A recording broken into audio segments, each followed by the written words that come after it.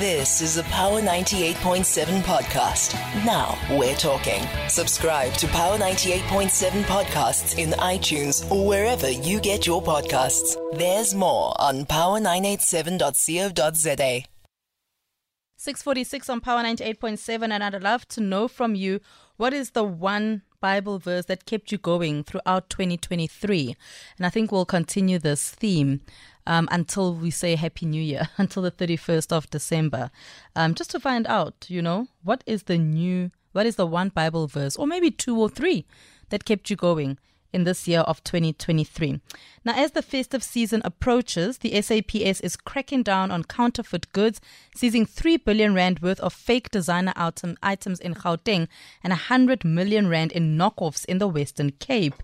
So we then find out, what do we know about counterfeit goods, but also the issue of fake sneakers seems to be blooming in South Africa. I mean, I'm a sneaker girl. I love sneakers, and I just really wonder, how am I then able to tell the difference between the real one and a fake sneaker, right? Let's speak to Wandile Sibisi, co-founder of Rare Step. Wandile, good morning. Thanks for your time. Good morning, Tessa and the viewers. So let's then speak about, the sneaker culture in South Africa before we find out more about, the fake sneakers that seem to be blooming in South Africa. Cool. Definitely. So in South Africa, we have a booming sneaker culture that's still on the rise. So in other countries, such as the US, where it originated, it's much more developed and much bigger. But in South Africa, most people don't really understand it. It's the fact that most sneakers come out at Nike, Adidas, and some of the other retailers like Sportscene, Archive, and Shelf Life, but they come out in very small numbers. So they get wiped off the shelves almost immediately when they're released. So it's safe to assume that the general public hardly get access to the sneakers. And then after that, what happens is that stores like rarestep.co.za come up, where we're able to pick up these pairs from different individuals who manage to get them. Then we have them on resale. So that is currently how the supply of the majority of sneakers happen in the market. It really is sounding quite concerning, because then it has an impact on the real sneakers, right? The sneakers that come out in the resale are still the real sneakers that are in the market, but the problem is that the quantities are still small. So the sneakers that we get our hands on are the ones that were released initially through the retailers in those small numbers. So that's what creates the growing market for fakes, because people are like, hey, I can't get my hands on the real thing. It's too expensive for me. So my next alternative to get this pair is probably getting a fake. So it sounds quite easy then, Wandile, for one to be able to, get their hands on these fake sneakers. Yeah. So the barrier to entry is that when we have them at resale, we have to sell them for more than we got them at Nike. So automatically that drives up the price of the sneakers. And because the supply is so small in the market, that's why if people visit our website on Rare Step, they'll be so shocked. Why are our sneakers so expensive? And then when they see our pop-up inside Lux City stores nationwide, a question we always get is, I didn't know Jordans were 5,000, 6,000. I usually get these for 1.8. And that is the cause of everything. It's because the market has such a small supply of sneakers, and all the legitimate resellers price it higher. So the next alternative then creates a market for people to sell fakes, so the general public can afford it. So what tips then can you give, Wandile, to consumers ahead of the festive season, that they are able to distinguish the authentic luxury sneakers that they may want to buy? Okay, cool. So I think first and foremost, look at the price. So find out how much the price was when it was releasing initially at Nike or Adidas or one of the retailers that you'll find in the malls. Nobody can sell a sneaker for less than it was when it was releasing at retail, because remember, those retailers have licenses directly from Nike, and they have recommended retail prices. So if a certain sneaker released for 3,000 Rand, there's no way you can find it for 1.5 or you get 2 for 3,000 rand. It just doesn't make business sense for anyone to have it less than what it's released for. So that's a first indicator that, okay, I might be buying a fake. If Air Force Ones are 2,200 when you buy them from Nike, Sportscene, Superbalist, there's no way a guy on Instagram will have it for 1,000 rand or give you 2 for 2,000 rand.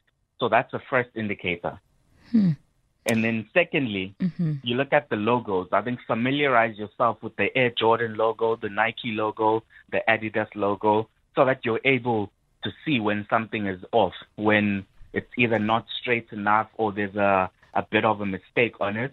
That's another indicator, is knowing what the logo looks like so that you can spot a fake logo or a logo that is not correctly positioned on a shoe. It's interesting that you speak about the logos. You'd remember as well, just a bit of a diversion, when the Springboks were playing in the World Cup and when they won and, as they kept winning all the games, we started seeing more and more people on social media actually speaking about the Springbok jerseys that people were wearing, that they look fake. Yes. So that's exactly what happens in sneakers as well. So quantities that were manufactured for the jerseys were smaller than the demand in the market. So when there were no more jerseys, it then created an opportunity for people to print their own fake jerseys and then sell them to people. So that's exactly how the sneakers work as well. Whenever there's no more supply in the market, people see opportunity and people go out and print fakes. So then, what then do we do? What are the next steps? Let's say I unintentionally purchase a knockoff, right? Or I unintentionally purchase a fake. What do I do next? So I think it's keeping a paper trail. So let's say you've made the mistake, you bought a fake, and then when you contact the store that you bought from, trying to get a refund or trying to tell them that they sold you something that is fake, it's important to keep a paper trail so you can escalate it. So keep the messages that you were sending to them, keep the proof of payment, try gather as much evidence as you can so that when you can dispute that with your financial provider that manages your card, you at least have evidence where they can try get your funds back or they can block the company in question. But it's very difficult in South Africa because even opening a case, then that means that the value of the pair that you bought needs to be high enough to justify you proceeding with that case. But it's gathering as much evidence to try and pursue the seller that you bought from. And I mean, there's places like Small Street, right, that are selling these shoes. Those are also like knockoffs, right? Exactly. See, Small Street is just knockoff heaven. So if you're buying sneakers from Small Streets, I can guarantee you 100,000% that you're buying a fake pair of sneakers. So as soon as you're seeing Jordans that are popular and famous and Yeezys going for 1,000 rand, 1.5, 5, even less than that, then you know that's an automatic indicator that it's fake. And then what are then the recommendations, on the best places to then purchase the authentic kicks that one would like to get? Yeah, so there are some resellers available. So us as Rare Step, we are one of them, where people can shop on our website, rarestep.co.za, or find us inside any Luxity stores around the country. And then there's a few other resale stores that you'll find in the malls. So I think first and foremost, those are the safest, because in the shopping center, if there's a store that's selling these nice sneakers, then they've been vetted in some way, shape, or form. So you know that they're paying rent, they're affiliated with the property, with the mall. Then I think that is first and foremost a safe space.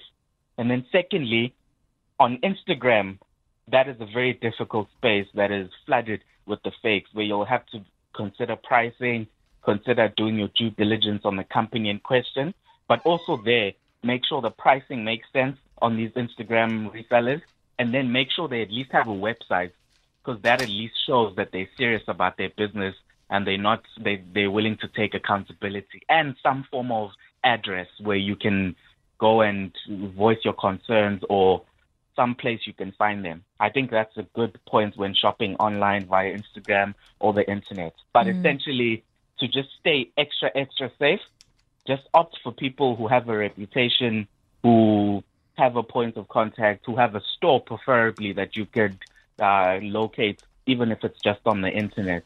But that's the safest you can be. Otherwise, it's very, very, very tricky. There's a lot of fakes out there in the market. It is very tricky, but you've really highlighted for us what we can look out for. Thank you so much, Wandile, for your time this morning. Definitely. Likewise. Thank you, Teko, and the viewers. Have a lovely day. Wandile Sibisi, co-founder of Rare Step. And as you heard, if you'd like to get those reselling, as he puts them, the sneakers, you can go to rarestep.co.za and you'll be able to get those shoes. But yeah, I'm a through and through sneaker girl. I hardly wear sandals. My mom still thinks it's quite weird that even in summer, it can be a very hot day and you'll still find me in sneakers. You've been listening to a Power 98.7 podcast. For more podcasts, visit power987.co.za or subscribe wherever you get your podcasts.